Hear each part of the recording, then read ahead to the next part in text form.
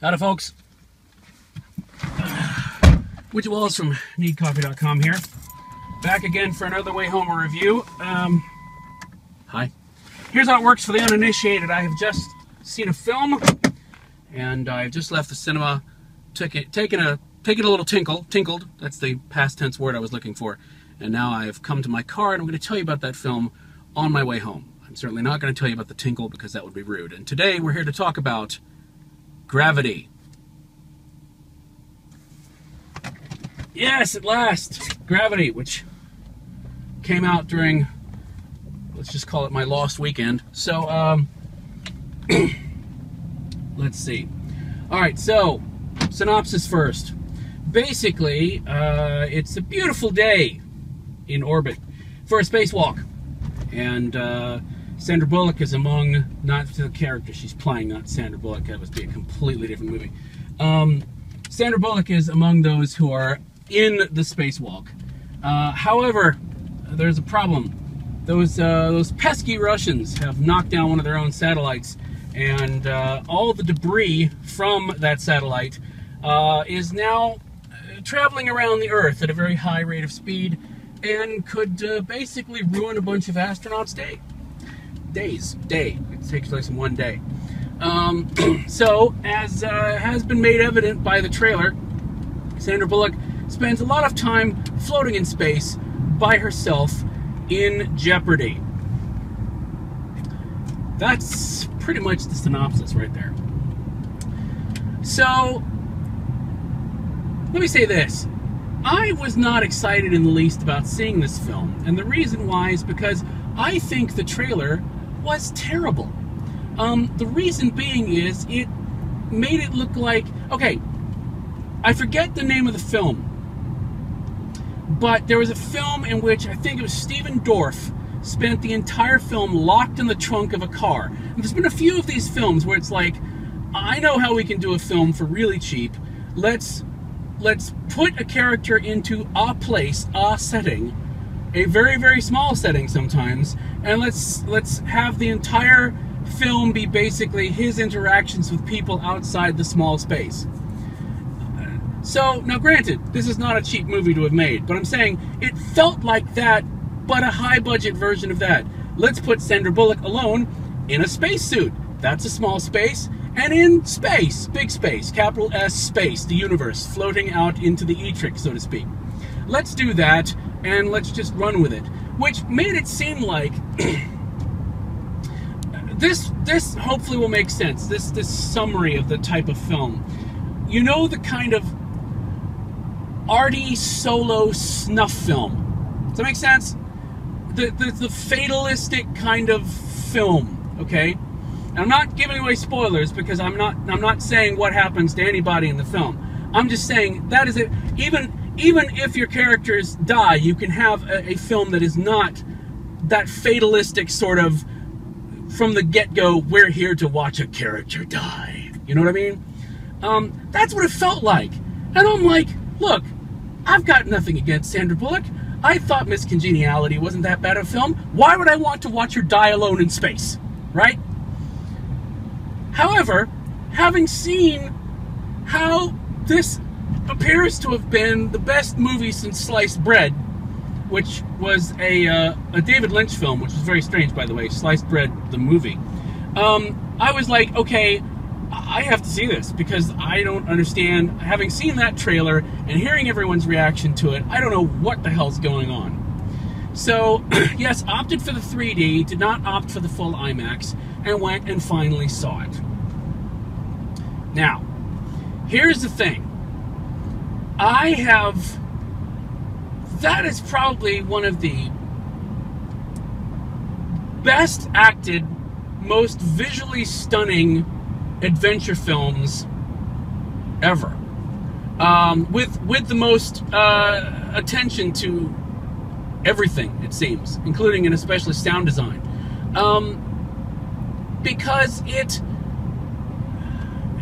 it could have been very easily that sort of film, the arty solo snuff film, but it was instead a non-annoying survival film and an adventure. It was just literally an adventure, and one that once it kicked off, once you're used to, oh, the majesty of space and the majesty of George Clooney, once you're used to that, then they put the pedal to the floor and they just go, right?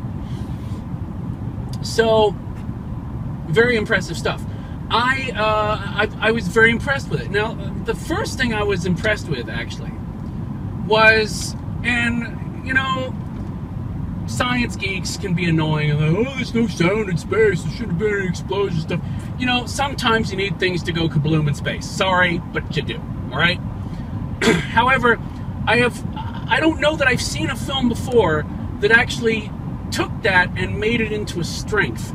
And the reason I say that is that when it comes to music, okay, I really like songs that stop.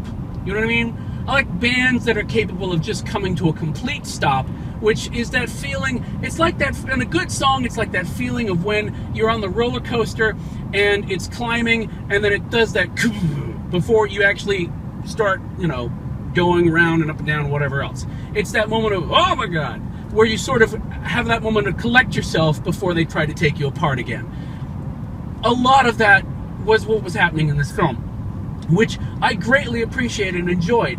It's so rare that a film, which is, with its musical score in tow, might I add, which is a great score, it's so rare that a film is so aware of its silences any more than its sounds, if that makes sense. And yes, there were lots of moments of what I thought were fairly realistic space sounds, i.e. Sandra Bullock breathing heavy, you know, radio chatter and whatnot, the score behind it and whatever else. But there was plenty of situations in which the fact that you weren't hearing something, you were seeing something, but the fact you weren't hearing it was absolutely breathtaking.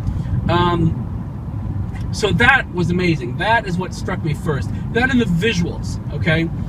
Because it would be very, very easy to, I don't know. I mean, it's like, I grew up in Huntsville, Alabama. We had the Space and Rocket Center. We had the Space Dome. I've seen, I don't know how many IMAX films about space, okay? Because if you don't know what to do with children in a school, and believe me, it was Alabama schools, they had no idea what to do with children in schools, take them to the Space Dome, sit them down, make them watch a 45-minute film about space. So I've seen lots of films about space. But it's so nice to see a film that is like, wants to make the visuals and make that so breathtaking, that there's this amazing setting of the beauty of orbit, and there's the pale blue dot, which is significantly larger because we're in orbit, but it's still freaking gorgeous. So while all this dangerous stuff is happening, so that's and, you know, here's all this, you know, this struggle for life and air and whatever else going on, and the rest of the world is basically just, you know, rotating on underneath you. That's very striking. So there's that. Also, let me just say that Sandra Bullock was really, really good. It's very hard to act solo and go through all of that stuff and have no one to play off of but yourself, basically. And I thought she was really excellent. And based on the box office alone, she's going to be up for Best Actress. But the nomination is well-deserved.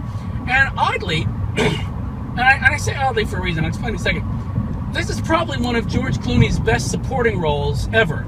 Not only because he was literally supporting the lead actress there, but because, right, he is George Clooney. He always plays George Clooney in the same way that Bill Murray is usually playing a version of Bill Murray. But just like Bill Murray, you like George Clooney so much, you honestly don't care. It's like Sean Connery. You like Sean Connery. Oh, you're a Russian sub-captain now, but you've got that accent. I don't care. You're Sean Connery. So it's like that sort of thing. But here, it actually, being George Clooney, works really, really well. So that is well executed as well. And the visual without giving anything, the visual composition of things, the choices of what was in shot, the choices of, you know, I was positively fascinated by, there's, obviously not giving anything away, it's in the trailer, Sandra Bullock is just spinning, she's spinning. But what the camera shows you, whether it's her POV with the the heads-up display and the helmet, whether you're seeing outside of her, whether it's panning back, whether it felt so deliberate. It felt like you honestly had somebody who knew what they were doing. I mean, it is Alfonso Cuarón who made the best Harry Potter movie that I bothered to go see. So I really like him as a filmmaker, but this is far and above really an amazing cinematic accomplishment, I would think. Not only because of the visual stimulation, but the fact that the 3D I felt was actually worth it.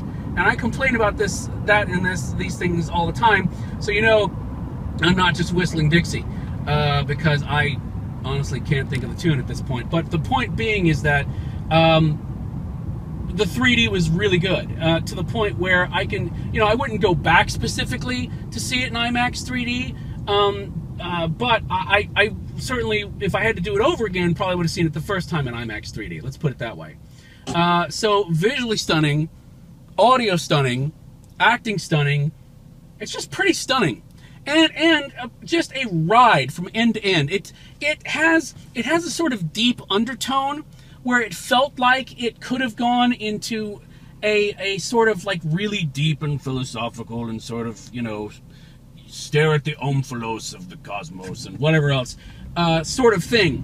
But it makes a decision to sort of skirt that and keep right on going at a very high rate of speed, and I'm sort of happy about that. And there's only a few moments where, when you have these sort of films where you've got the heroine and whatever else, or the hero, and they're having to make the choices and speak and whatever else, and of course they have to talk out loud, because it's like, unless you're going to do like the be able to hear their thoughts, then it's like the Super Friends, where there is no inner monologue, which is why I talk to myself all the time. Thanks, DC.